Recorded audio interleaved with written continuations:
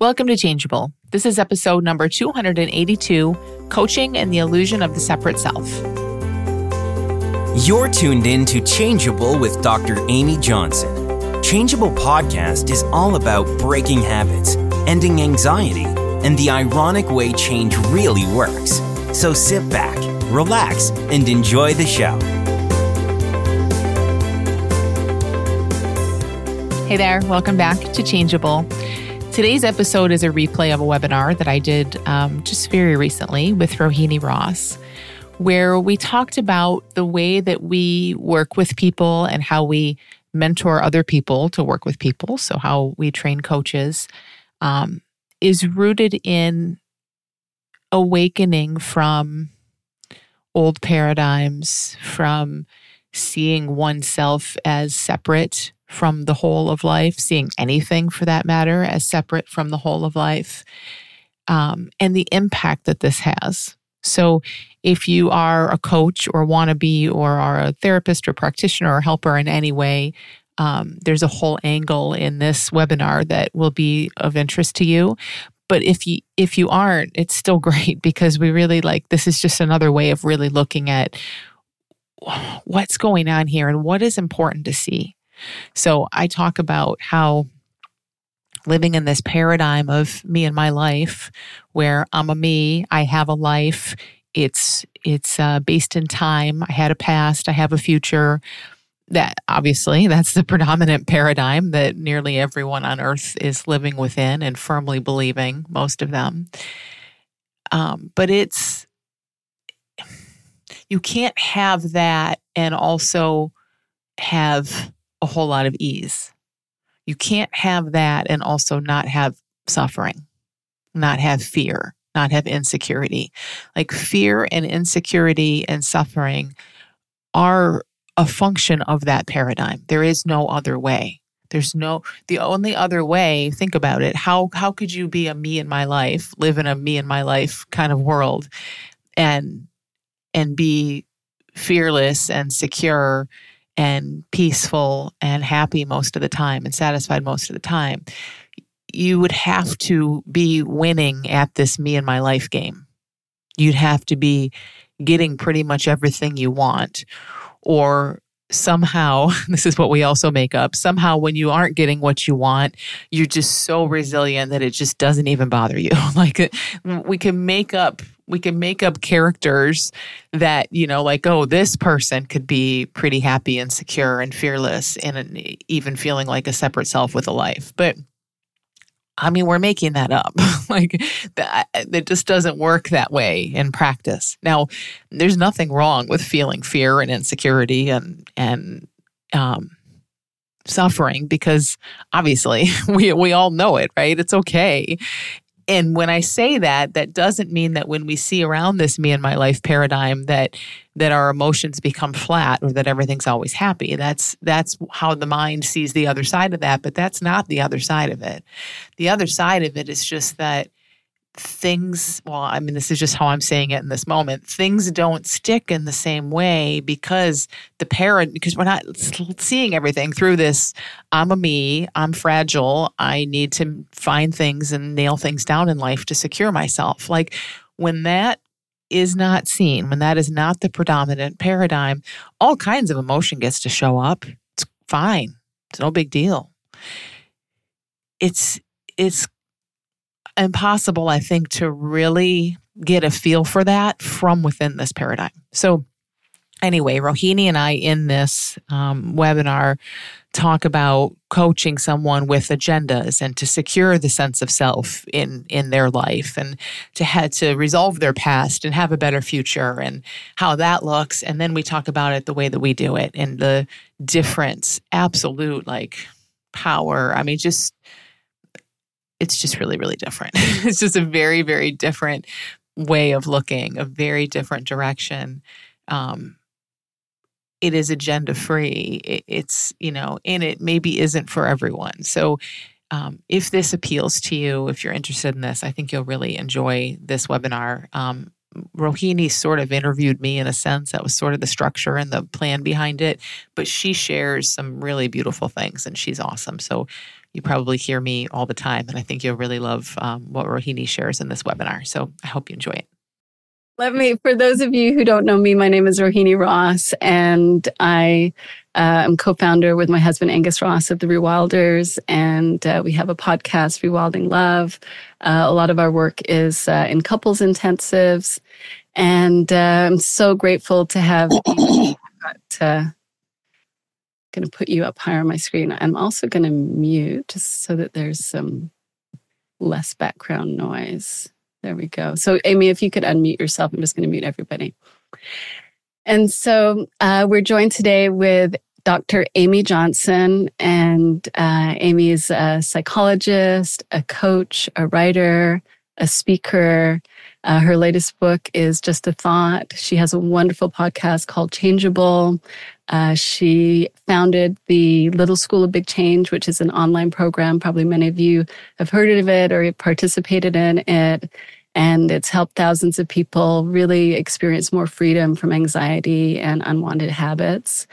And she also has a wonderful 6-month change coach training program. And I know you've got that coming up in January. So look forward to hearing a little bit more about that later on, Amy. And I'm just so grateful to say that, you're a wonderful colleague, mentor to me, and friend. And I'm just so grateful for you in my life. So thank you so much for joining us today. Oh, thank you so much. Thanks for hosting this. I'm really grateful. I'm excited to talk about this. And I love seeing that people want to talk about it with us. Yeah. It seems like it's a topic that people are definitely interested in.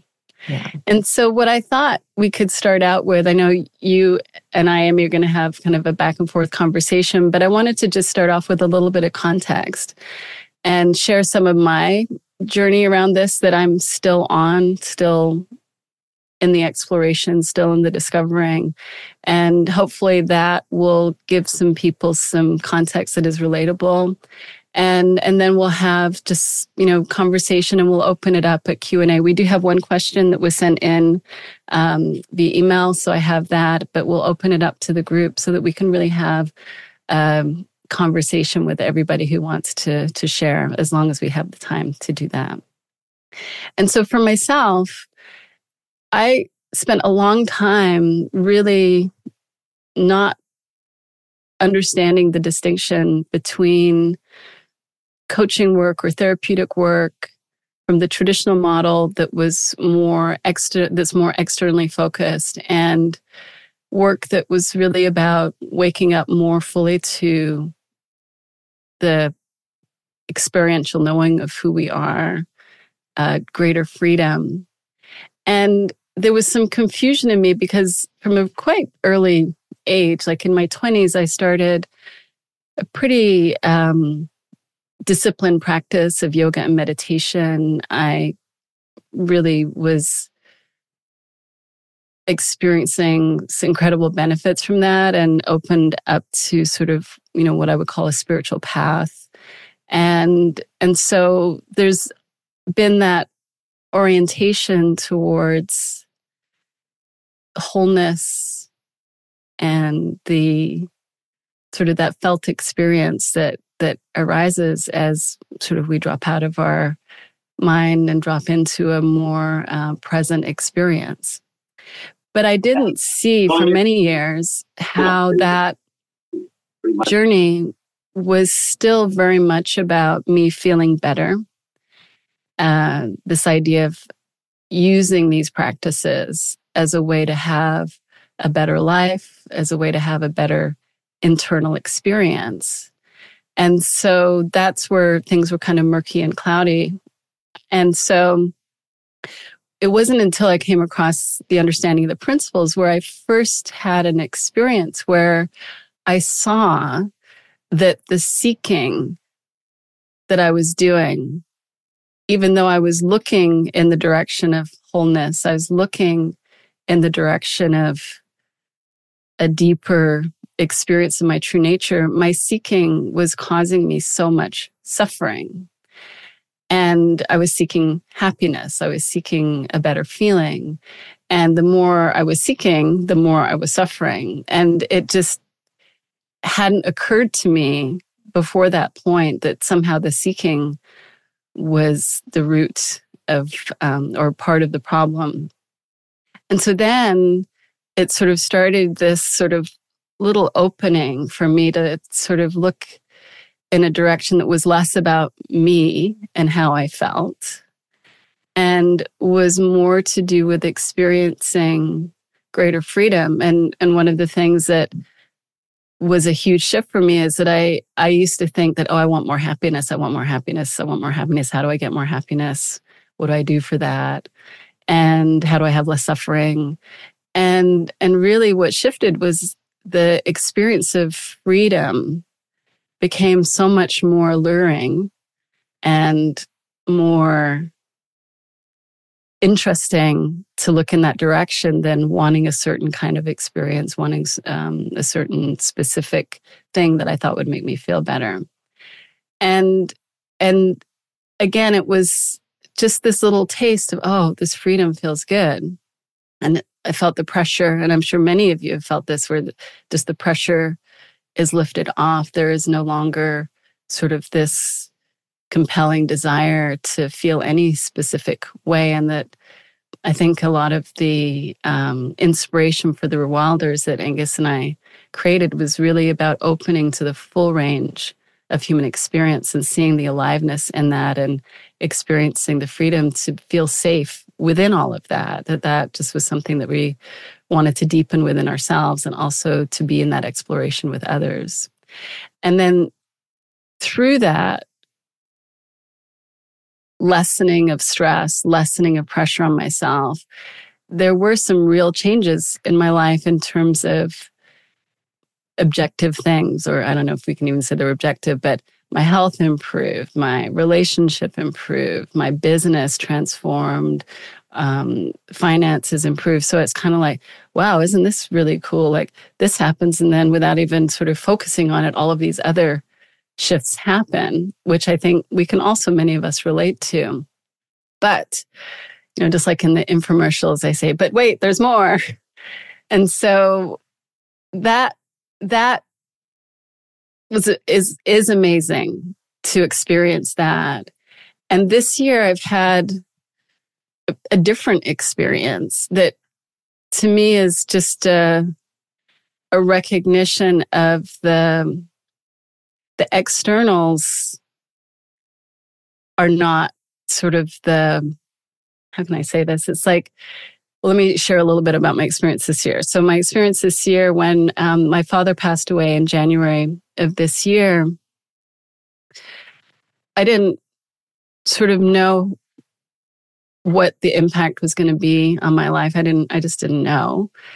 And I was really surprised at sort of how I felt afterwards, not even so much related to the grief of losing my dad, but I just kind of was no longer interested in doing a lot of the things that I'd been doing. And I didn't see it then. And part of this is me looking back. And so part of this is me making up a story, which may or may not be that true. But I think some of it feels pretty accurate to me, is that as I look back now, I see that on some level, what I was doing was still feeding my need for validation, my need to feel special, my sense of self or value coming from being of service to others. And I think when I was just really faced with mortality of this, body, mind, and the sense of my dad making that transition, it just helped put some things into perspective for me. And I realized how I was working harder than I wanted to work. And all of a sudden, that just wasn't a choice anymore. It wasn't like I could do that anymore because there was no longer the energy to do that. And it was really interesting because this past October, Amy and I were both at the Viva conference, and I had an amazing time. Was kind of like getting back into life in a sense. And then all of a sudden, I got really sick, and I'm still not fully recovered from that. And it's been a month. And so again, it's like this energy that, I have taken for granted in many ways, just all of a sudden isn't there in the way that I would normally have it.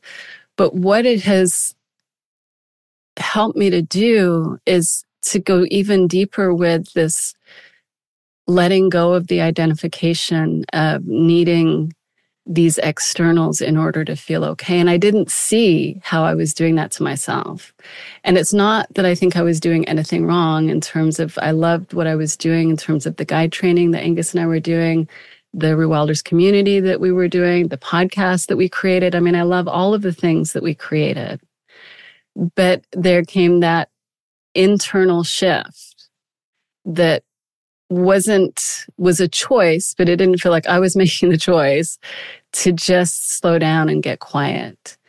And what I've noticed in that is there has been this deepening of the experience of gratitude, a deepening of the experience of freedom, even in not feeling well, even in getting totally freaked out by, am I going to be actually doing anything? And how am I going to make money? And what is this going to look like now?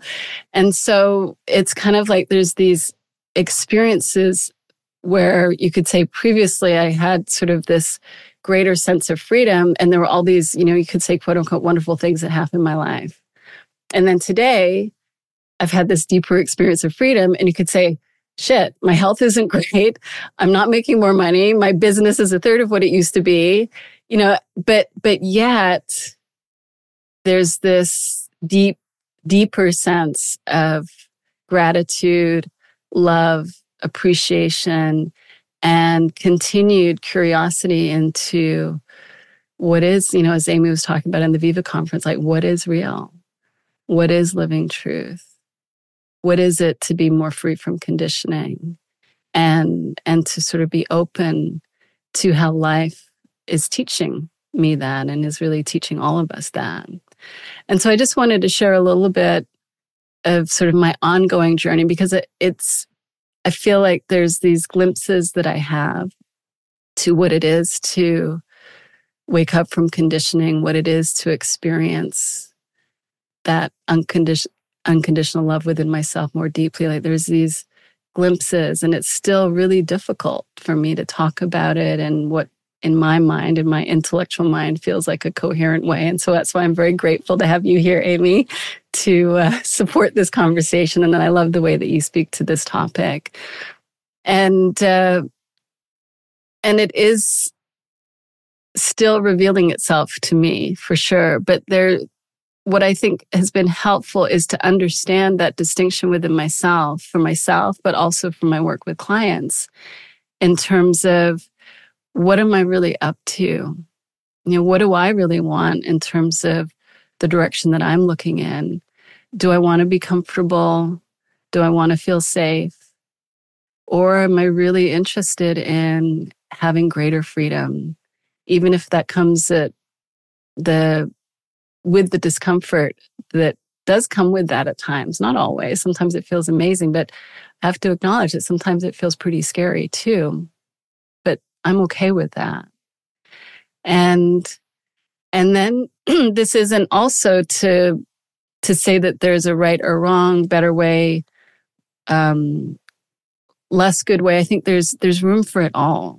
And that was one of the other things that really became clear to me is that I got a little rigid in terms of, because previously when I had used lots of different techniques as a way to try and feel better, then it's like, oh, well, those are all thrown away. But sort of revisiting that and recognizing, well, anything can really be used as a way to experience more presence, more truth, less identification with thinking, that it's not about the technique necessarily, that it's really where am I using it from? What direction am I looking from when I'm using it?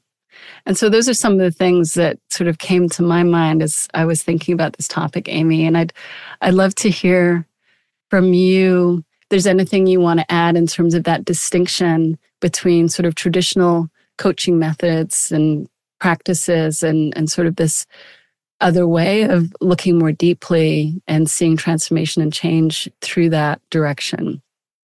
Yeah. Well, I love what you shared. And I have been through a similar thing in my own way over the past year. Also, it shows up in a lot of ways, but also related to work for sure, where the without even fully realizing that there was still very much a foot in the camp of what should be done and what needs to be done. And, oh no, what if this doesn't happen? Like, sometimes there was a recognition of that for sure, but also a lot of times it just was not even recognized. And then somehow that foot could not just hang out in that camp anymore. And very similar to like what you said, it's like, I couldn't force this if I tried. It's just not there. And feeling all the stuff that comes with that, the gratitude in a lot of ways, but also the fear and the like disorientation. Like, wait a minute, what do I know then? What do I even want? Does it even matter what I want? Should I even have a want? Like, you just everything that happens with that. So me too, in a lot of what you shared, but I love like when you kind of shared the bigger picture. I mean, this is what I really see around this in terms of working with people is, I think probably most of us came into these kinds of conversations, like you said, where it's like, I'm a me and I have a life and I want to have a better life. That just makes sense. Like probably everyone came into it like that. And we hang out there for quite a while. And it's full of ups and downs because when I'm a me with a life and I can do some things to bring more happiness or a better relationship or a better business or whatever, it really kind of keeps you going. It keeps you on that up and down. You have a lot of highs, you have a lot of lows. The mind is in there trying to secure this me with a life, always plotting, always has an idea for how to make it better, always will. That's just what the mind does. It hangs out in this fictional time that it creates and, comes up with how we're going to make it better for you. It's just full of hope, so much hope.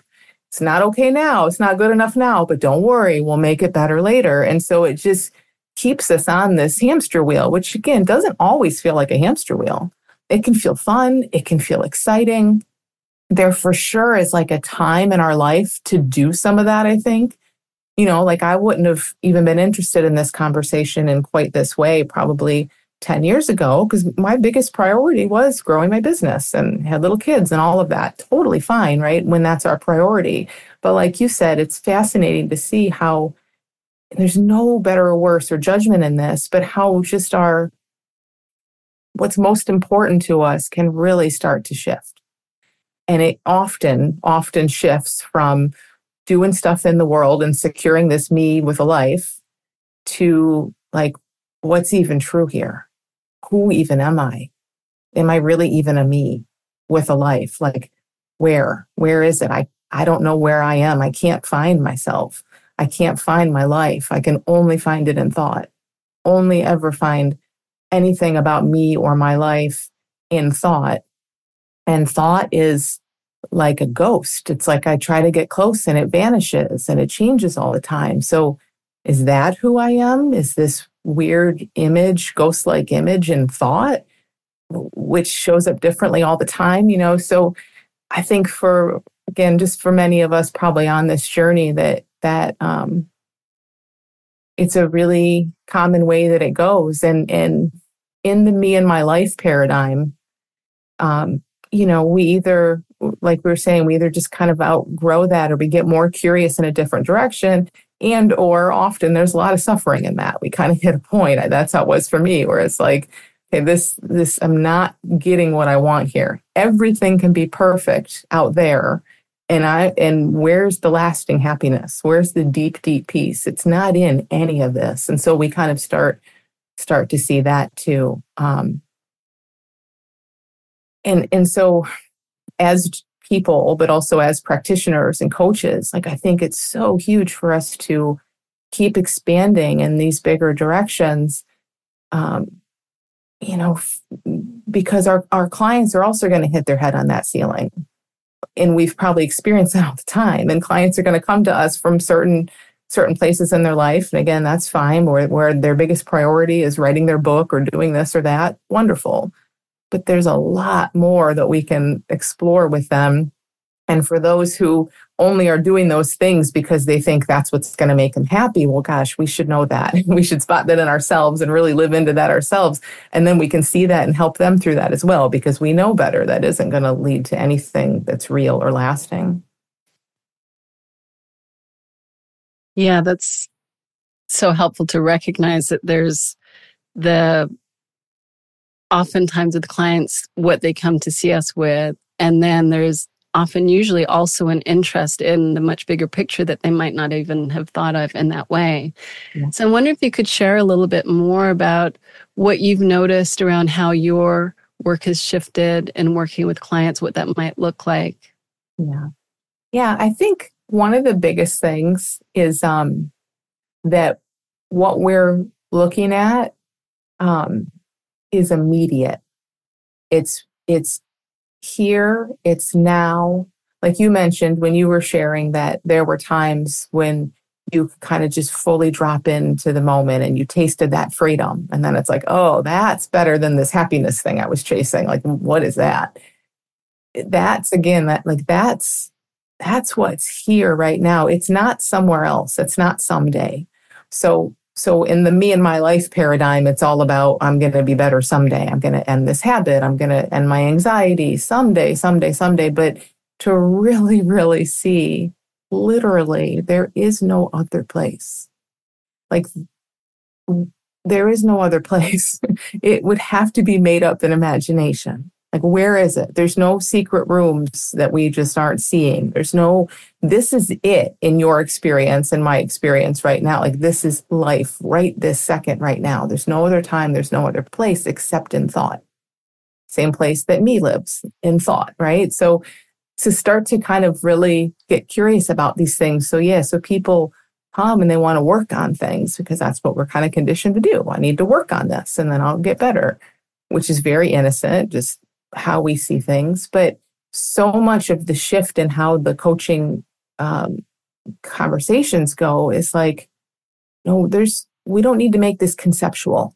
We don't need to talk about this problem that maybe isn't here right now. No, maybe there's a time and place for that too. We also can hang out in the relative and we call each other by our names and we're not like, hello, formless. Like we can be normal in that sense. But there's so much more of a focus of like, what is alive and immediate and here right this minute. And I think for me, and I think for you too, so much of that has been in feeling, because our mind just loves to make up imaginary worlds, imaginary rooms, and imaginary times, and to keep us away from just feeling what's right here, right now. So it's feeling, it's sensory, it's like what is here now. And as we immerse in this and not so much in the conceptual someday, oh my gosh, I mean, it's just real. And it feels real. It feels alive. It's alive. It's like, it's fresh. It's not just the same old recycled concepts. Yeah, that's so powerful. It's making me think of sort of when I was recently, quite ill with COVID and, can't do anything. And there was a point where I couldn't really eat. So I don't take pain medication very often anyway. So I'm like just feeling everything, like really feeling. And I'm like, what's going to be, I don't even know how clearly my thinking was, but I was oriented like, I want to have less suffering because this is really hard. But any resistance that I have to this present moment is just creating more suffering.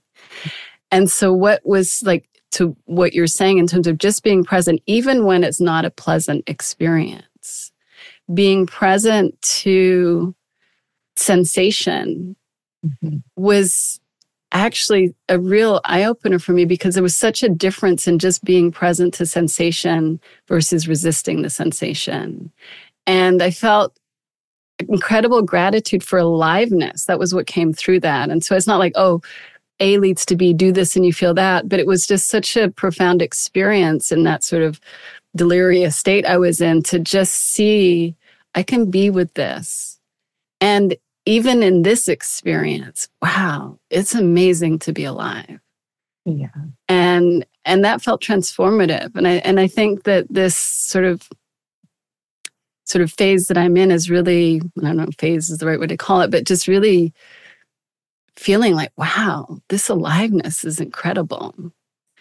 And so there's some people that are just like, yeah, they get that and they're going to want to experience that and they love it. But I'm wondering, do you come up against sort of challenges with clients or sort of difficulties where there might be a mismatch in terms of what the client's looking for and how you're working with them, and how do you navigate that if that comes up?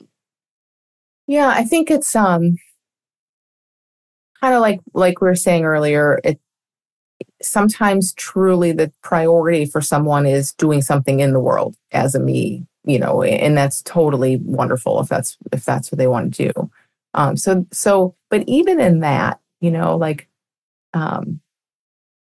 most of my clients right now, want to see, they care about living truth, but I would say any coach out there can coach someone around a life issue from this much deeper understanding. And that can be okay. But there are things sometimes that come up, I could think we just all have we kind of hit fear barriers. This is all so much about identity, really, who we are. And like you said, and like I've experienced in the last year too, when these identities start to really crumble, it's not always comfortable. So if your top priority is comfort, then you probably aren't going to want to look in this direction. That's fine. I mean, if your top priority is comfort, I'm guessing you probably aren't getting a lot of coaching anyway, just in general. People who get coaching kind of really tend to want to see a little bit more, but it's not always comfortable. And there is stuff that comes up. But like you said, what we're really looking at is how can I be in what's coming up, fully in it? And the suffering in it is when we're in our concepts about how it should be and we're pushing against it. So it's as we walk through this together with people, we're seeing oh yes, I hear you. There's all this resistance that came up, all this fear, but we're really kind of getting to see what that is. Is this really a problem? The sensations, even feeling really sick, even not being able to eat, when you really felt it, it was not that huge of a problem. It was only the mind saying, when will this be over? That creates that. And the more we see that, I can't imagine a bigger liberation for anyone, than feeling okay, anything that comes my way, I'm going to fully be in it. Knowing that it doesn't mean anything about me because we're looking at who I am anyway in the process of all of this. It's not going to last because nothing ever lasts. Nothing ever has ever lasted. No feeling has lasted, really. We can't grab anything. So it's as those pieces get folded in and realized more and more, it feels amazing to just be in everything that's showing up. And I think that's a huge distinction too between kind of more traditional coaching and this way, at least how I see it, is it's what we're opening up to is saying yes to everything. And before, I mean, for in my life personally anyway, there was a lot of no's. I don't want so much of this and I'll have more of that, please. And just so much trying to shuffle and manipulate. And this is very humble, and not humble in that I'm humble or you're all humble. It's who are we? Coming from that place of who or what even are we? Well, I don't know, but there's some aliveness here, and there's something that keeps unfolding all the time. And there's something that's doing all this. So it's kind of yielding and looking to that and looking kind of more at what wants to happen and what is actually real rather than what we want to happen. Yeah, that is freeing and sort of does put things into perspective. One of the conversations that Angus and I have, and I do think that we're more on the same page now, perhaps, than we've ever been regarding this, but when I started to sort of feel that freedom and be less attached to how I felt and less attached to outcome, he would get scared and he would feel, and I'm sure we've talked about this publicly, so it's fine for me to share this, but he would sort of feel like it was nihilistic. And I've had sort of other people say that they feel kind of scared when I talk in that way. And I'm wondering, and I don't think I have a very good response because it's so perplexing to me because I feel so enlivened and excited and it feels wonderful. It's a great thing. It feels the opposite of, nihilism, scary. But I'm just wondering if you've come across that, maybe you have a better response than I have, like just how you navigate that. Yeah, I don't think I have a very good response, but yes, all the time I hear that, and I felt it, and I think that's the thing. Like I think it's like we really are looking at who we take ourselves to be. If you're looking in this direction, and you know, it doesn't matter what I say. I can't really give a spoiler alert because it's all about discovering this on your own. But it's like when you look at who you take yourself to be, you kind of can't find them. At least, again, not in any real, consistent, right here in reality sort of way. So it makes perfect sense, right? That feels kind of nihilistic at times, and or that there's fear that comes up. That there is very commonly experienced that there can be a big fear barrier that comes up, and I think that's just very normal and just part of the body-mind mechanism, part of this identity, part of what it does is it just says, nope, I don't want to go there. Makes perfect sense. I mean, we've all experienced maybe like a slightly easier version of that when any kind of change, when we face any kind of change, the mind digs its heels in and it's like, no, we don't want this. And it tries to keep everything the same. So when we're looking in the direction of what even is this and who am I, that's going to happen. Now, again, it might feel more like a matter of life and death than if it's just, should I change my job or not? But I think it's just helpful to see that it's all the same thing. And that fear barrier, like any feeling, is a feeling. Always, when we lean into that, the fear in it is the mind saying, oh, no, I can't. When we lean in, it's usually pretty quick. Yeah. And one of the other concerns that can sometimes come up related to clients, and I think this is a lot to do with the importance of rapport from my perspective and really being on the same page with your client. But I know that sometimes in supervision, I'll get feedback that clients might feel when a practitioner is working from this, looking in this direction, that they're dismissive of their experience. And I'm just wondering how you address that because I know you're a coach trainer as well, and how you work with your coaches in that situation. Yeah. It's funny. I mean, that's such a common question, isn't it? And even like in the 3 principles, it's like, oh, it's all thought. Well, you can't tell people that. That's rude. and so just to acknowledge, I think that's coming from a really well-meaning place. We want to be kind and respectful, and we're worried about people not liking us or getting mad or not wanting to continue coaching. But I would say just kind of look at that for yourself. Like, we're not dismissing anything. It's not really dismissive. Again, that's kind of where the mind comes in and puts this fear up, puts this blocker, like, oh, you can't do that. But and when my coaches ask me that, I always say, like, they've seen me do 1 million coaching sessions. I'm like, well, you can honestly tell me, am I rude and dismissive to people? And they're like, well, no, it doesn't look like it when you do it. I'm like, well, then it doesn't look like it when you do it either.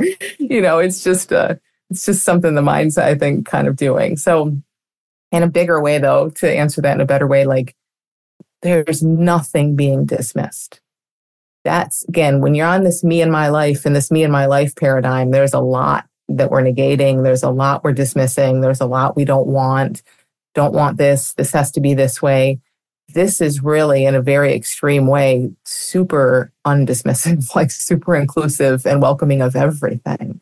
So do I believe like that, you're this totally separate person over there, Ruhini, totally different from me and separate? No, not for a second. But again, when you are upset about something or feeling fear or sadness or whatever, I get it. I felt that too. So it's just a giant and. We can be completely compassionate and relate on the relative level and also know the truth.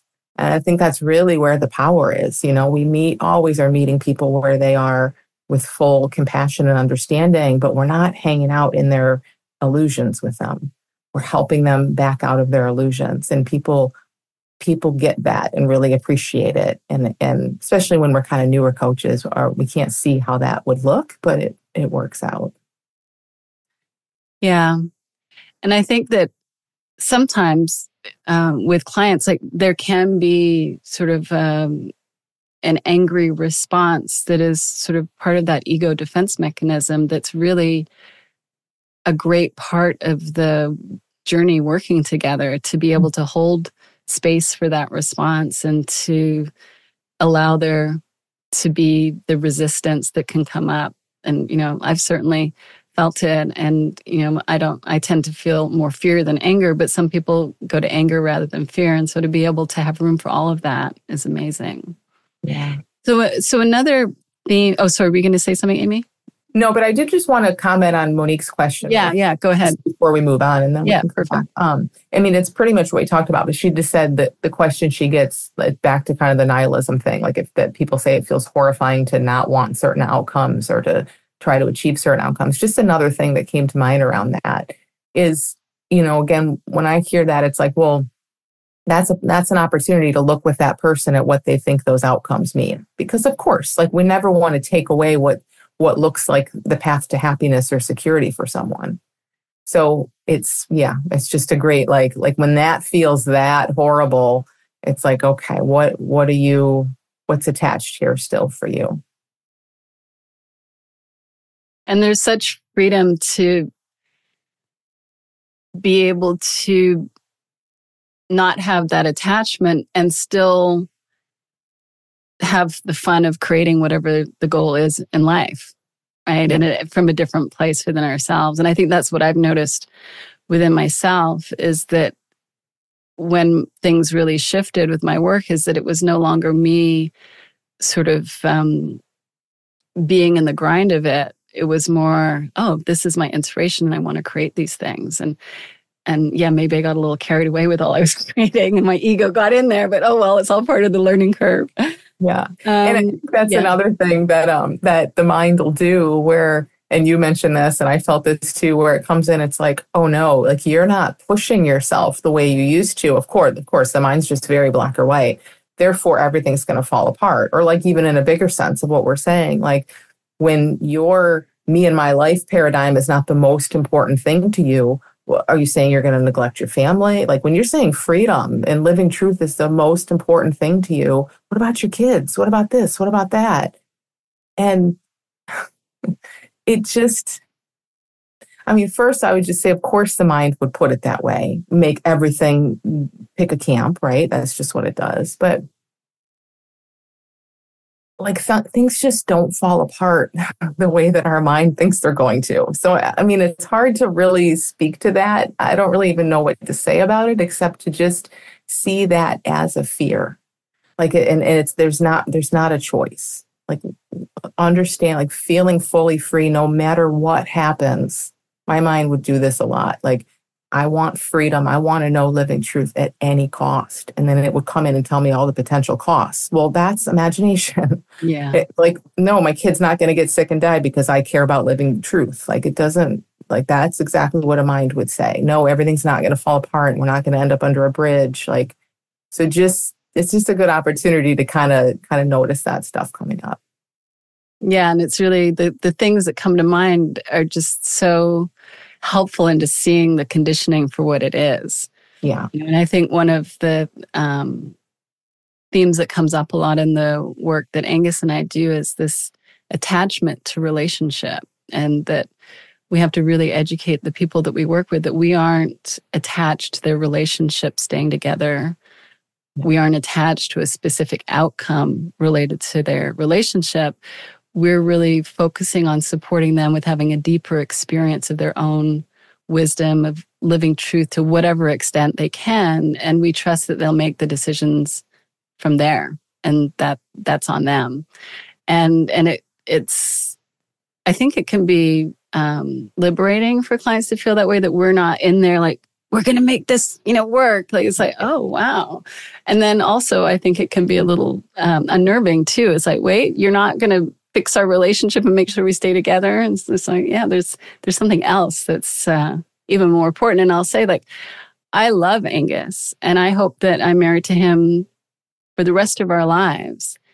And I'm going to be in integrity with living truth within myself. And if something shifts on that level and that's the feedback, then I want to have the courage to listen to that inner feedback, because that is what I want to be in integrity with. And like you say, like, I'm not thinking that's even going to happen, but I know that that's what I want to have the courage to do in terms of this experience.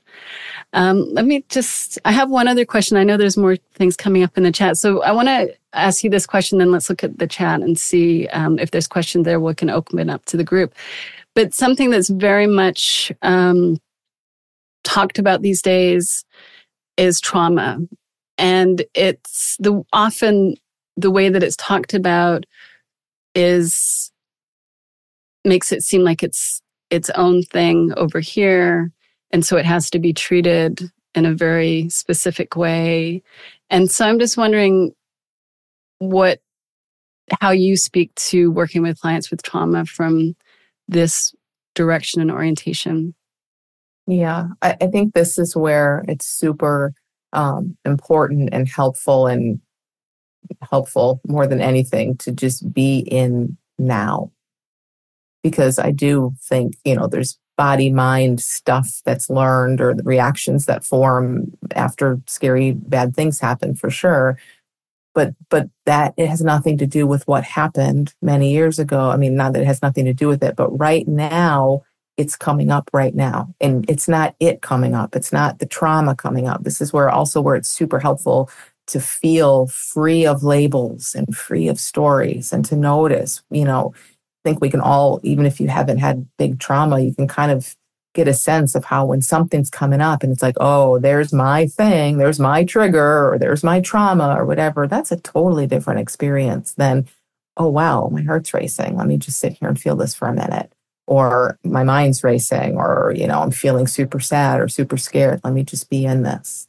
So it's like, when we're just immediate, kind of like you were saying about being sick, like, that's how trauma can feel, is you're just here in whatever is, without so many of the big conceptual stories that are tying it back to something that is never going to be solved or resolved, because it's so old it doesn't even exist except as thought right now. What's right here is real. So it's not to dismiss how trauma is showing up right this minute, all the story and the past around it, just to see that for what it is.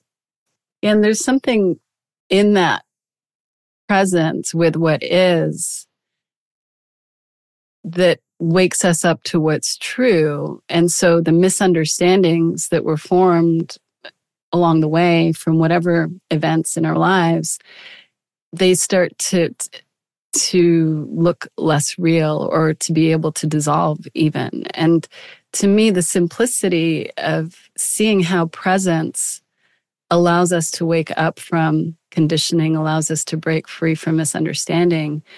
And it's just being present. Like, there's nothing to do in that way. It's like, it keeps, I don't know why I keep getting surprised, but it's just keep getting reminded, like, the simplicity of this, and how it is really the wisdom within each one of us, or the collective wisdom that emerges as we get present, that is doing it.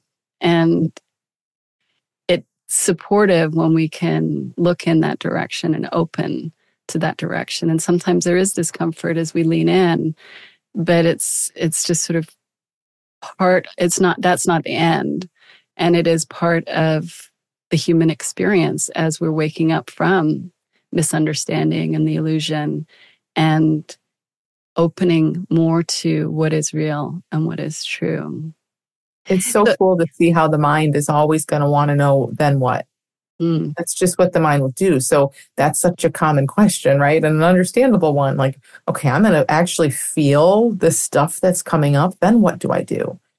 Or like we kind of have this belief that we're going to feel, and then some next step is going to show up perfectly in mind, directing us, and I think it's like, that's all very conceptual. That's the mind just wanting to help us feel safe and secure. So, but like you said, it's so much just simpler than that. You just feel that's it. And then life keeps moving as it always has. Exactly. The next moment comes. Yeah. All right. There's a lot going on in the chat. Let me have a quick look over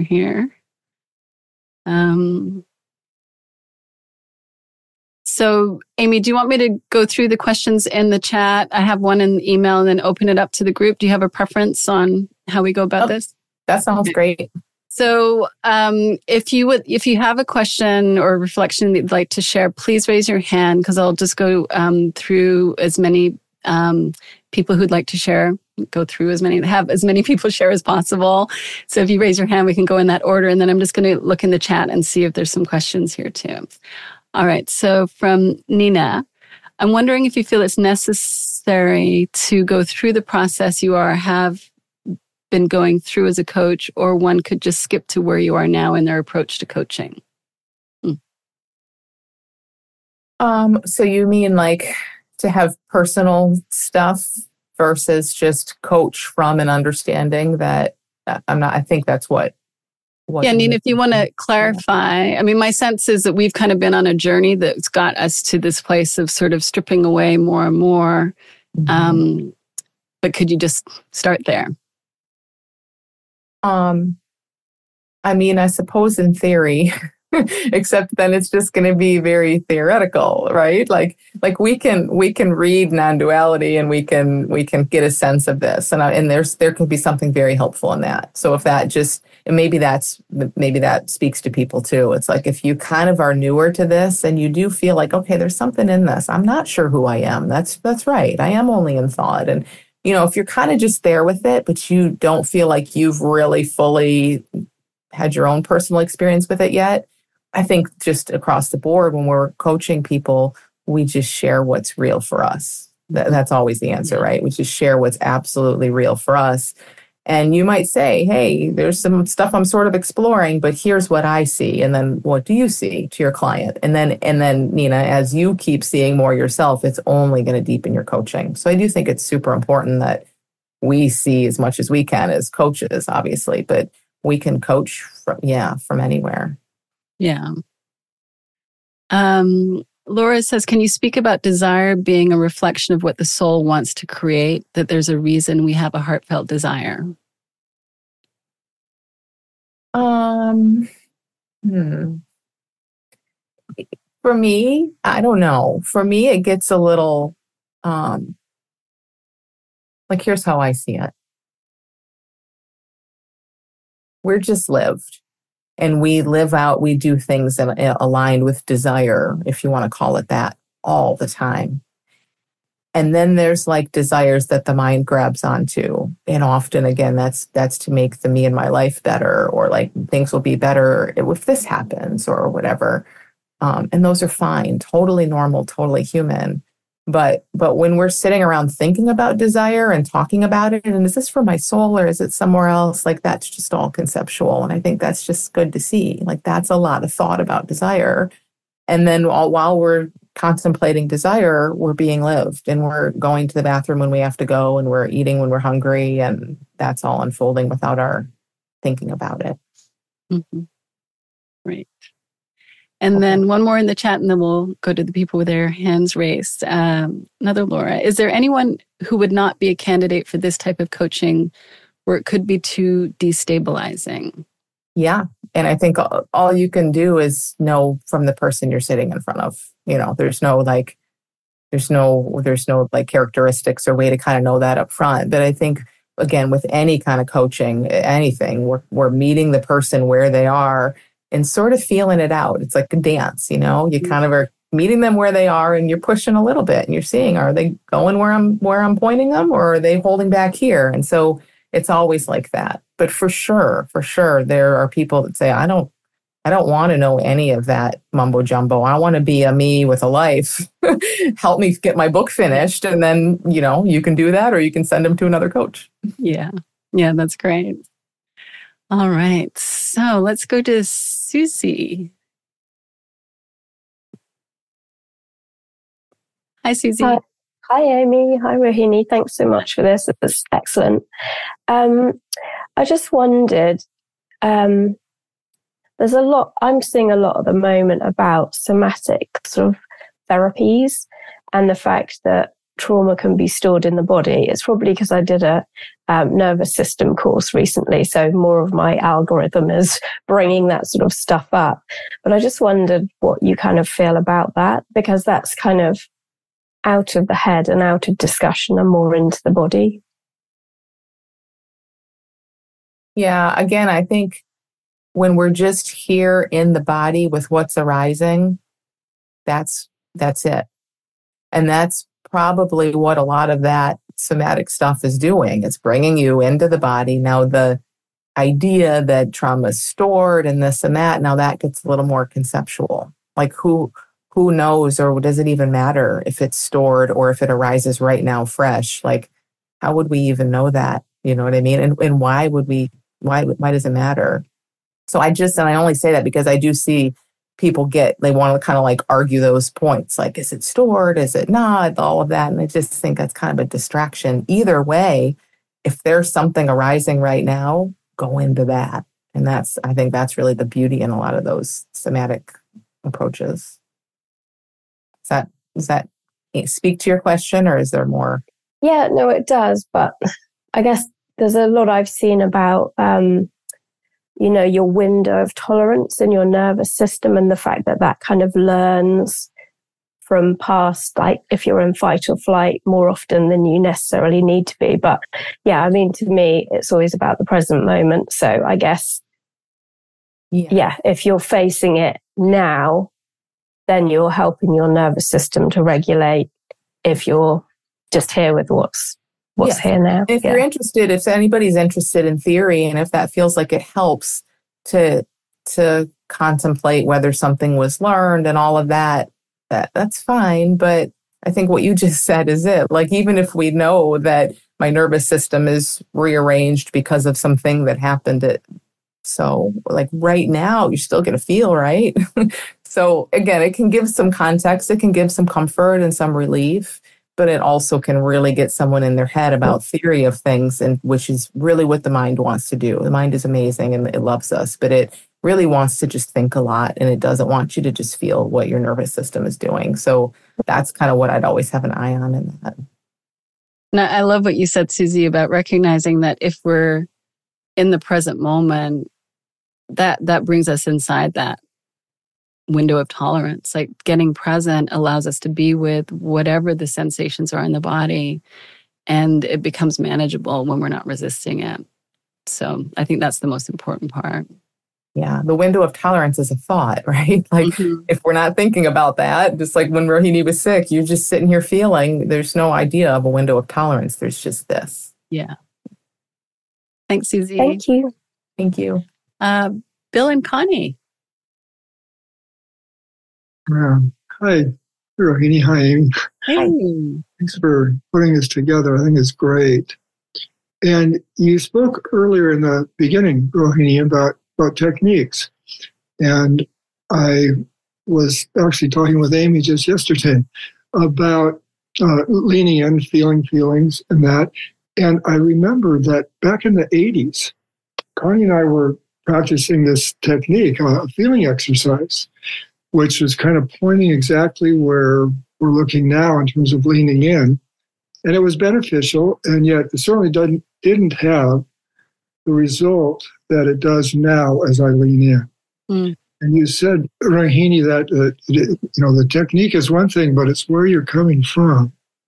And I wonder if the two of you could say a little more about that concept of where we're coming from and the role of techniques or strategies or whatever. Mm.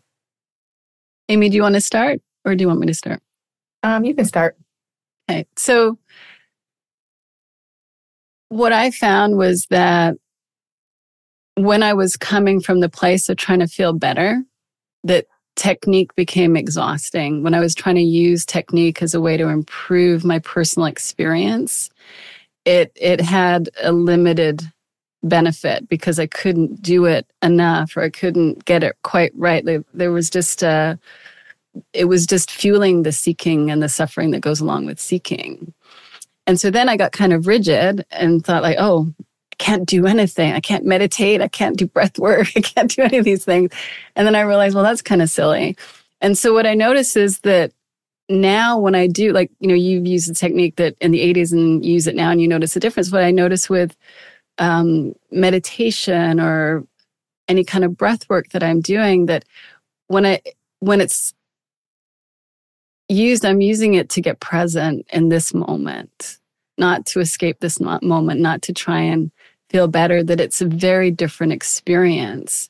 And it's also, in the past, I might have been very rigid in how I use techniques. Like, I've got to do this today, every day, or else, I won't have a good day. Whereas now there's a much more flow around it. And it's more what seems to make sense and what's supportive of me in this moment. And so for me, I think the big difference is not resisting experience. And I was using technique as a way to try and resist experience and feel better, versus seeing that there's loads of ways that we can support ourselves as we get present to what is in this moment. And that techniques don't have to be a bad thing. They don't need to be used either. So it's not a right or wrong. It's just, but when we're like, for example, if I'm feeling stressed, like I've got 100 Rohinis showing up on a Zoom call, and I'm like, what's happening? I might breathe a little deeper for a moment to get present. And just to, because it's not like, oh my God, I've got to feel better, but it's like, okay, I don't really know what's happening. And then I figured it out. So that's sort of what I see as the difference. And Amy, add what you'd like to. Well, I love that. I mean, and I think that's really kind of it. It's like the whole technique thing, it can feel like we're bringing it in, like you said, to manipulate something, versus when we sort of know techniques, they just arise and are used on their own, just like breathing. You just find yourself taking a deep breath. You don't sit there and think, okay, it's time to do breath work. It's just, so I think that's just interesting to see, like, what if this stuff can just arise when it wants to be here, like you said, in service of what's here already, not to manipulate. Yeah, that's really interesting what you say there, Amy, because I noticed some time ago, so I, like you, Rohini, when I learned the principles, it was like, this is so great. No techniques, no strategies. You just this insight, and so no techniques. And then I would get tired some days, and I would sit just to relax and close my eyes. And after years and years of meditation, that mantra would be there. And it's like, oh, it's like, am I practicing a technique, or is what the technique is designed for showing up? That's a really interesting new way to see that. I like that. Mm-hmm. And the other thing, Rohini, what you were saying about, I'm breathing or doing a feeling exercise, whatever, to bring myself into greater presence.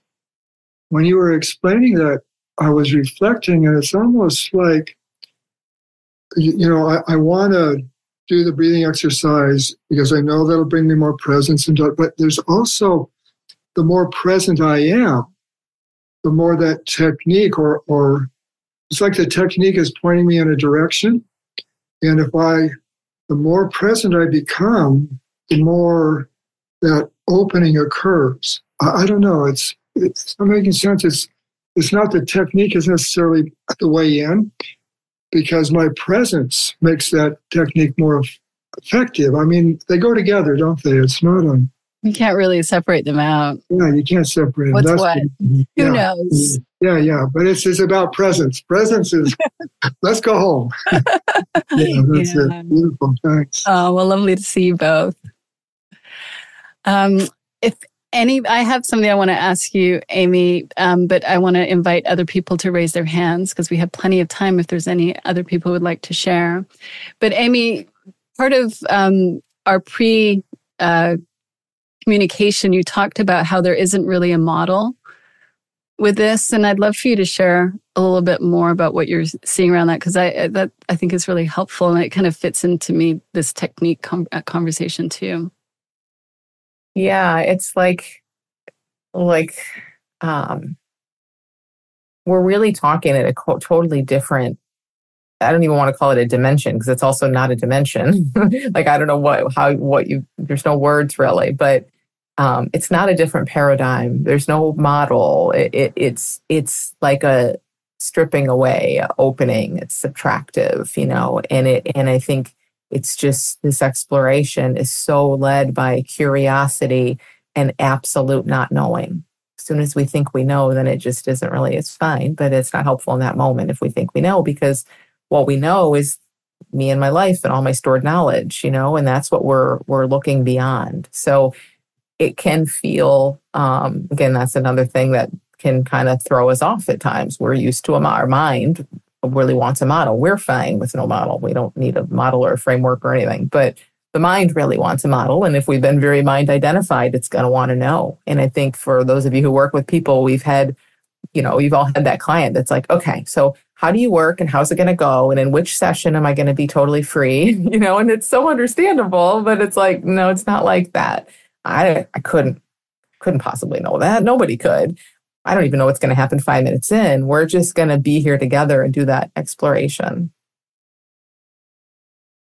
I can so relate, because one of my things I get pulled into is wanting to know, like before this webinar today, in my mind, there's like, I know there's nothing to prepare, but the mind wants to know what I'm going to say and, all that kind of stuff. And it's just to resist it is to be with the feeling of, oh, I'm scared. Yes. Let's just be with that, rather than trying to think about what I'm going to say to Amy when I have no idea she's going to say. So how can I know what I'm going to say back? Yeah. So I think that's just like that alone, to be with someone and them have no idea where we're going. You have no idea where we're going. It does. It brings up a lot of stuff that we can sit with, and we can notice so much conditioning there. Yeah. Like, why do you think you need to know? And who is it that needs to know? And what is that even going to do for you? There's a whole sense of security that comes from that. But what even is that? It's literally like an energy and a thought, and we don't even know what a thought is. Like what? But it runs us when we don't examine it. So there's so much, we didn't talk about this too much. I'll just be really brief, but so much in this too about looking at this stuff that's just totally unexamined assumptions, even about like what language does and how things look real. And, like I need to know where something's headed, like to really examine that of like, what does that feel like? How is that represented? Do you have a picture of you like flailing because you don't know? Or like, what really, like, what is that? That takes us to a whole different level. And again, it's very immediate. It's like, let's look at what's here right now as it's coming up. So like if someone, some people come and they say like, I have anxiety. I need help because I have anxiety. There's so much in that to examine. And this is so different from a traditional approach where it's like, okay, you're a you with anxiety. Let's do some stuff to fix this. We're like, well, first of all, who's this I and what is anxiety? And those sound like crazy questions sometimes, but honestly, I mean, what is anxiety? Where is it? It shows up, this thing that our mind labels anxiety or depression or whatever. It shows up. The labels just get applied to different sensations every single time. We never have the same experience twice, ever. The mind will tell us we do. It's impossible. We've never felt this before. What you're feeling right now, you've never felt in your life. And so like to really start looking at that, oh my gosh, it totally breaks apart this assumption that I'm a me with this problem. And that's, again, that didn't come up too much earlier when we were talking, but it's like huge departure and like so enormously helpful.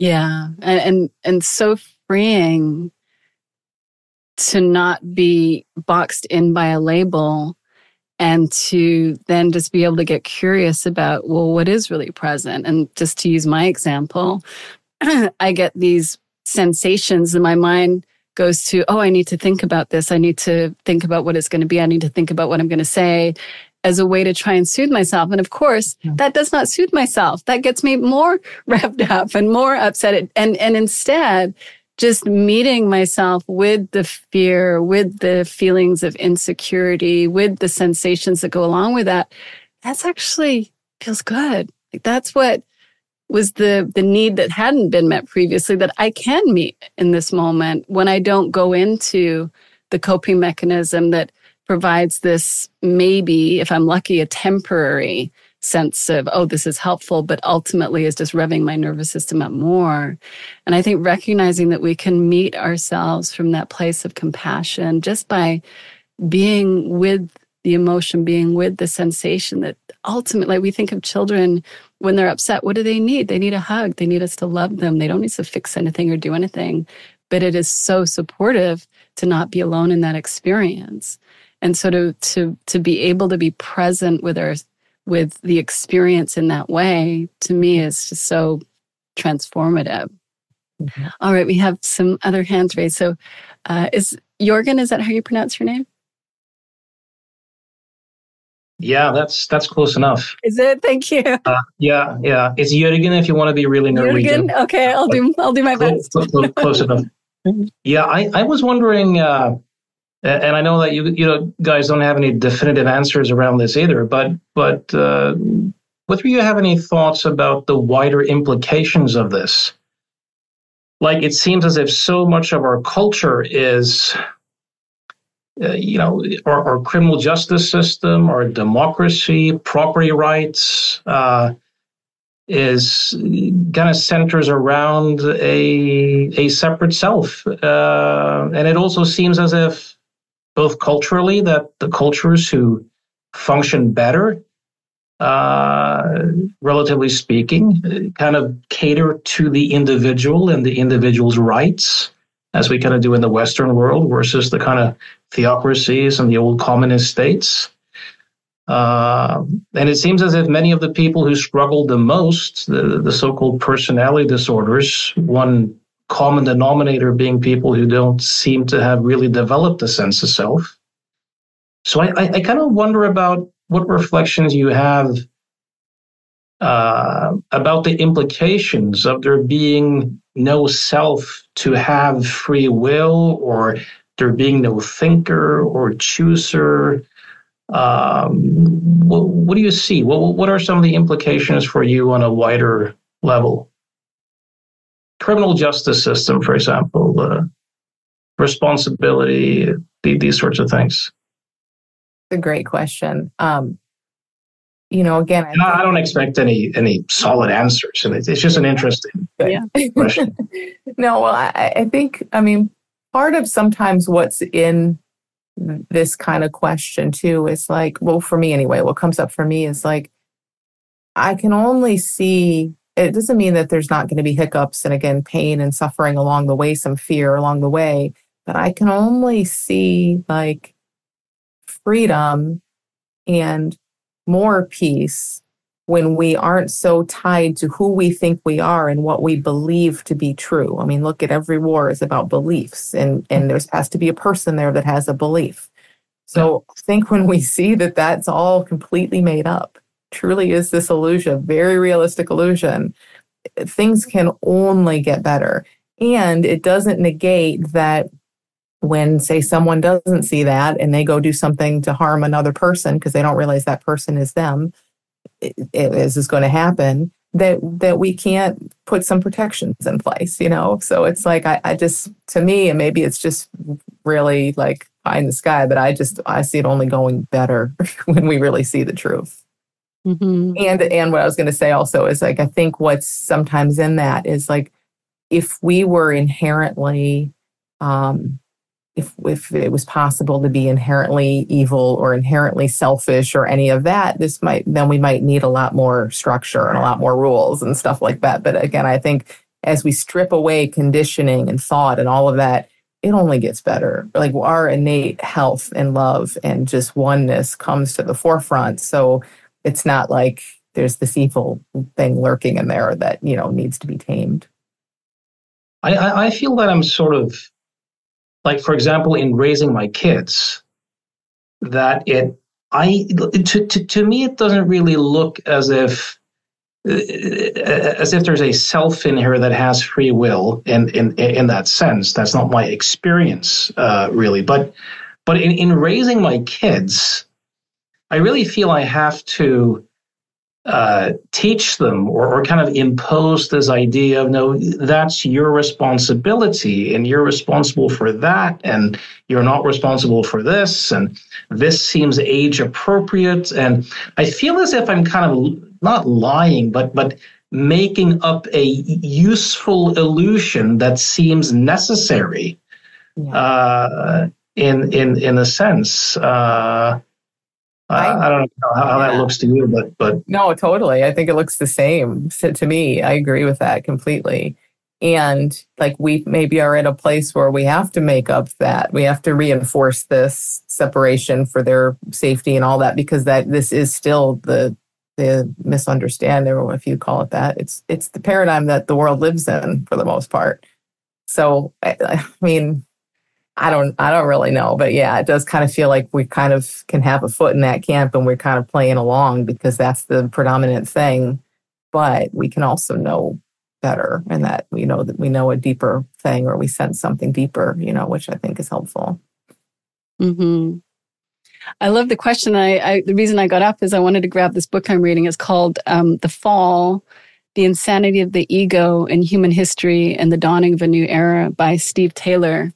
And he's really looking at how human culture has evolved, and what the title of the book is called The Fall, because he sort of delineates a time around 6000 BC where there was this huge ego explosion among many cultures, not every culture, and that he's sort of really looking at the impact of this idea of a stronger sense of self, that one, how it came into being, and also the impacts of that. And he's looking at it regarding the criminal justice system, war, all kinds of things. So I just thought it might be of interest to you because it's really speaking to that topic, and I find it's quite fascinating. And what he points to is that in traditional hunter-gatherer societies, ones that have been less touched by Western culture, and what they know from our, anthropological studies, is that there really were no psychological issues in those societies. Their level of psychological health seemed to be incredibly high, and that there was very little violence. There was a egalitarian rather than a hierarchical structure, and so he really sort of shows that there has been another way that has been successful in certain cultures, but that's not been what's predominated in many cultures around the world. So it's an interesting exploration. It's a tricky one, though, because there's so many different writers who write very different things about topics like that, and who really knows? Yeah. I mean, it's just you get to see what lines for you. But he's coming at it from a spiritual orientation. I would say fairly. I don't know if he's non-dual, but it seems like he's coming from that grounding, which to me is interesting. All right. Cool. I did see. Thank you so much, Jürgen. Thank you. I did see another hand raised, but it's not there. So there is a question in the chat. Let's see. Natalie says, what's the difference between being present with the feeling versus feeding into it, i.e. adding to frustration, fear, and insecurity? I love that question. Yeah, that's a great question. I mean, I would say like the simplest way probably to look at that, like being present with the feeling, it's in the body, it's physical, and even in the body is thought, but it's felt rather than thought about. All of the stuff you add, adding frustration, fear, insecurity, all of those are thought. So it's an energy. It's why I just love to call it energy, because it's also just very neutral and safe. It's like, where am I feeling this sensation, this energy? That something like that is being like really in the feeling. And then the mind might be projecting insecurity and fear and all of that kind of stuff. And that's fine. You're not going to stop that, but you can be like in these sensations and also notice the mind doing whatever it's doing. And I think I hope that's helpful. It's hard because the mind wants to complicate it, but it's really pretty simple. It's like a felt sense rather than conceptual thought form. And I think as you get a feel for that, because I remember when there was a time when I had no distinction between feeling and, quote unquote, wallowing. Angus would call me a wallower. In his not kind moments. But I would, he could just see how I was feeling, but I was also ruminating and it would just go deeper and deeper down this spiral. And, he talks about when I moved to London, how to have these hours of crying on the bed in my 20s. And now what I can see is like, oh, when I'm just with feeling and sensation, it moves through. It doesn't have that downward spiral feeling. And if I'm in that downward spiral feeling, I know I'm engaging in the narrative. So it gets easier to make that distinction experientially. And it's in my experience, a very different felt experience. I think it's super helpful to play with moving attention. Like this is something I do a lot. Like attention is going to be in the senses. It's going to be in the body, which is also the senses and the felt sense, or it's going to be up in thought. There's nowhere else for attention really to go. So it's either immersed in hearing, seeing, smelling, tasting, feeling, or thought. Those are the options for attention. And it can be all of those, of course. But like, I just do this like constantly in my day. I'm just noticing like, where's attention? And it's purposely, habitually at this point, just rooting down in the felt sense, also going out to sounds and seeing and all of that. And then I notice right away when it gets pulled up into thought. But just like you said, Rohini, wouldn't have known what that meant even just a few years ago. I think it just takes a little just being aware of that, and then it gets to be pretty clear. Right. Enrique. Hi, Rohini. Hi, Amy. Hello. Hi. Good to see you together. Good to see you.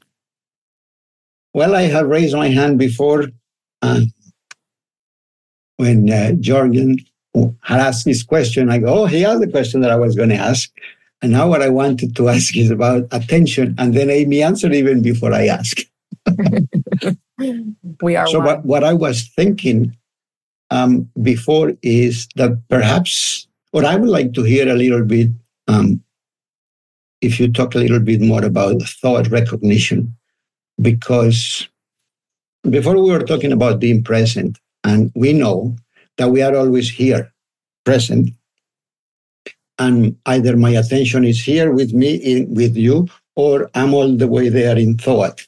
Mm-hmm. And talking with clients, I have found out that what helped me is helping them see that and realize the big role that thought has in our experience, making up stories. Like the concept that any reality that I perceive is only what I'm making up with thought in my head. And I would like to hear a little bit more about that. Maybe some people get some ideas. And the other thing is, if my attention is my superpower, and if I'm here with you and I'm really present, then I don't have the opportunity to go and get lost in insecure, judgmental thinking. But most of the time, I'm a little bit here, and then I spend like 50% or 60% of the time there. So that's all I have to say. Well, just the fact that you recognize that, I think it's that simple. That's huge. And that's what we can teach our clients to do very, very easily. And we should play with it ourselves, I'll say. I think we should always play with things ourselves before we try to share it with others. But yeah, just that. I do that constantly. Like, oh, where am I? Like even talking to you right now, kind of like you said, there's some attention just placed right here in the body, and it tends to just hang out there. And then thought can come up, and something can distract, and something can distract up here. But I think it really is as simple as just noticing that. And then I don't even know how to describe I don't even think there is and then. It's like we just notice it. And naturally, we all know that we don't want to be living in imagination. We don't want to be in all these thought concepts, especially when it feels bad. So it's like this just habitual pull down into the body and into the senses that kind of wants to happen. I also think, like when I say it that way, it wants to happen, that's moving in our favor. Because when we get quiet if you get quiet long enough, there's a movement downward, if you could say it that way. Like there's a pull into the heart, into the body. that we just miss because our mind's going so much and we never really tend to get that quiet. So like there's a whole momentum, I think, in favor of bringing us back here because that's our nature. And just noticing thinking. And the noticing thinking part, I would just say, don't get discouraged for everyone. Like it's very easy to get discouraged. I got very discouraged because as soon as I started listening to thinking, I was like, man, there's a lot in there. I don't like it. And I can't even find where one thought ends and another starts. I could be like, ooh, my mind's quiet right now. And then it's like, no, I just planned what I was going to do. And then you realize that, so it's easy to get discouraged. But like the more we're noticing that and picking out thoughts, even, you don't have to do this all the time, but like, ooh, there's a thought. Ooh, isn't that interesting? What was that about? That was another one about me. That was about the past. That was about the future. They start to have more space between them and get kind of easier to do. So I think all of that kind of works together in exactly what you're saying, where eventually attention is just here and in the world so much more than in the thought forms. Beautiful. I like the idea of recognizing thought as a tool. Because Rohini just said or made a comment, and I go, yeah, it's great. But then I thought a little bit more. I said, thought is the only thing that can separate us. And that's definitely true. When I have an argument at home, it's thought. Mm-hmm. But also, when I calm down, thought is the only thing that can bring me together. So we can use it either way. That's why it's so important to me to recognize the presence of thought. Thank you very much. Thank you, Enrique. Amy, I just remembered that there was a question emailed in. Can we go to that one next? Sure. So the question is, I understand that circumstances don't create reality, thought does. So why do you think it is that it can be so hard to find peace of mind in some circumstances, particularly the ones that feel unsafe or hostile towards us? Is it just habitual thinking prompted by the sensory input of circumstance, or is it something else? Let me know if you want me to read it again.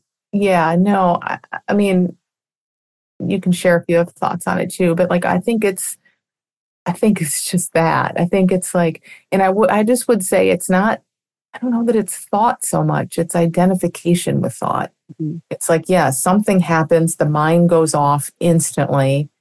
And there's this, all of our attention, again, is up there because it has been. It's just kind of an addiction. It just has been for so long. Habitually, all the attention goes there and it looks real. And then thought is telling us how to get out of this problem. And it's very compelling. And before we know it, we're just in all of that and we're identified with it. So it has nothing to do with the circumstance for sure, because any thought can show up in any circumstance. And it isn't even about thought per se. It's kind of like our relationship with it, our believing of it. Yeah. And I think one of the other things that jumps out at me with this question is where I understand that circumstances don't create reality, thought does. But I don't know that thought creates reality either. And so I think it can be really a great exploration to, not that I know what reality is, but to look in the direction of what is reality. And that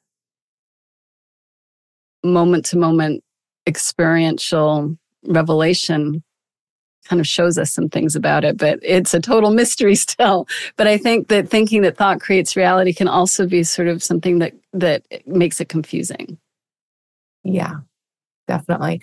And just like along the lines of that exploration, there's many thoughts we have that don't feel at all like reality. Like you could say, I'm, Queen Elizabeth, and that's not my reality right now. It's just a thought that showed up. So, yeah, so there's something deeper in there. It's the beliefs, the identity, but what really is what is reality?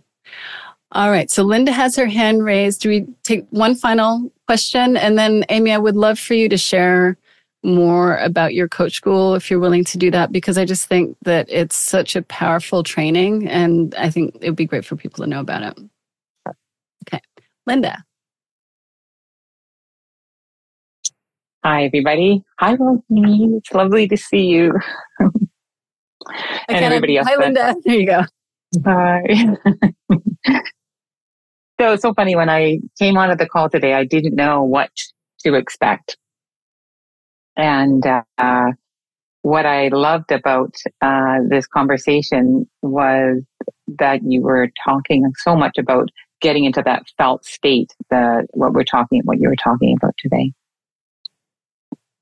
Which, of course, anybody who knows me on this call, it's my love, is a deep and loving, intimate relationship that I have with my body. And what I think is possible for all of us by having that deep, loving, intimate relationship with our body and those sensations in our body. And it just really speaks to me about how Sid talks about listening for a feeling.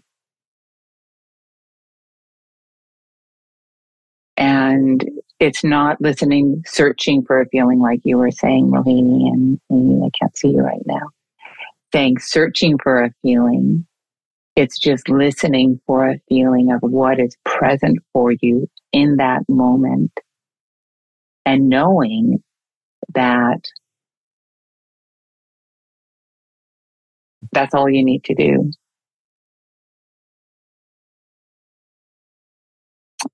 Anyway, I've just really, really appreciated this conversation and the direction and where you're pointing everyone, including me too.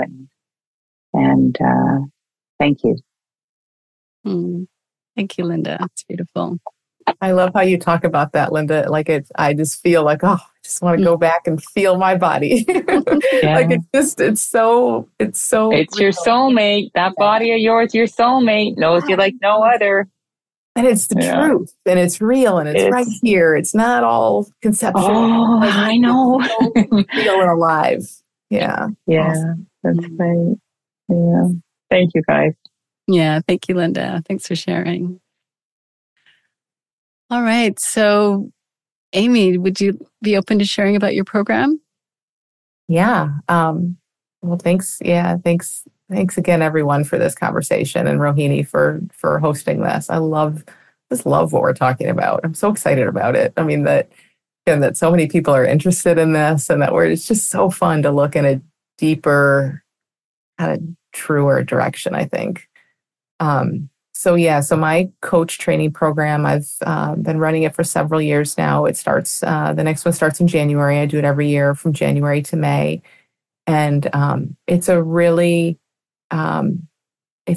small group. It's a very immersive program where we focus on what our living truth is. We really focus on our grounding and who we think we are and what we see, knowing that the deeper we go in that, the clearer and simpler life is for us. It's going to be so much easier to work with others and point them in that direction. It's just going to be natural from what we see. So there's a lot of personal growth that happens in it because it's very much around our own grounding.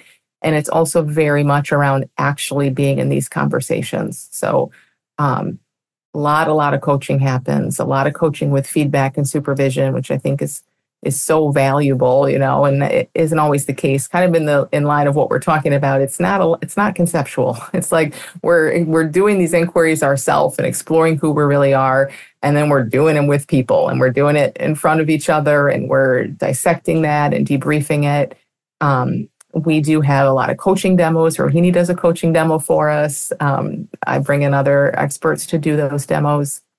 We have webinars. We have a lot more coaching. We do some business stuff, but it's a really great program for people who are either brand new to this and really want to deepen in their own grounding and potentially work with others, or maybe you want to work with others, or for people who, are therapists or coaches, maybe from other understandings, who just want to use this to let me see how much deeper I can take this. Yeah, I love doing it. And how many in-person meetings do you have, Amy, as part of that? Yeah, we have 4 2-day in-person meetings. Right. So they're 2 days long, and there's 4 of those between January and May. And then again, we meet kind of weekly or every other week with other activities. Mm-hmm. Yeah, I love that combination of virtual and in-person. It's kind of the best of both worlds. Yeah. All right, then. So, Amy, I've loved this conversation. Thank you so much for joining us. Thank you, everybody. I'm going to put the gallery view on so I can see more people, but thank you, everybody, for participating. Oh, I'm seeing so many Rohini still. Thank you. And hopefully more to come. Just so grateful to spend time with you. I always see something a little deeper when I'm with you. And I really appreciate the way that you can speak to this and really, I feel the grounding of the experiential nature of that. And that I don't often experience in this conversation, in that I can sometimes get feel to me, not that it does, but in my experience, feel heady and conceptual. And I don't experience that with you. So thanks so much for helping me stay grounded, at least, and hopefully others as well. Thank you. It's fun exploring with you always. Yeah. So thank you, everybody. And if you want to re-listen, I'll send a link out for the recording, and just sending you all lots of love, wishing you a happy holidays, and may your hearts be full. Thank you, everyone. Beginning in early January, I'll be leading a brand new course, the Welcoming What Arises workshop. This 3-week course will expand on the free Welcoming What Arises class I taught last January. In the workshop, we'll lean in together, learning to fully embrace the felt sensations of life. I've found this way of going straight into the physical to be incredibly powerful and freeing. I'd love for you to join us for this workshop. Go to dramyjohnson.com/welcoming class to learn more and to sign up.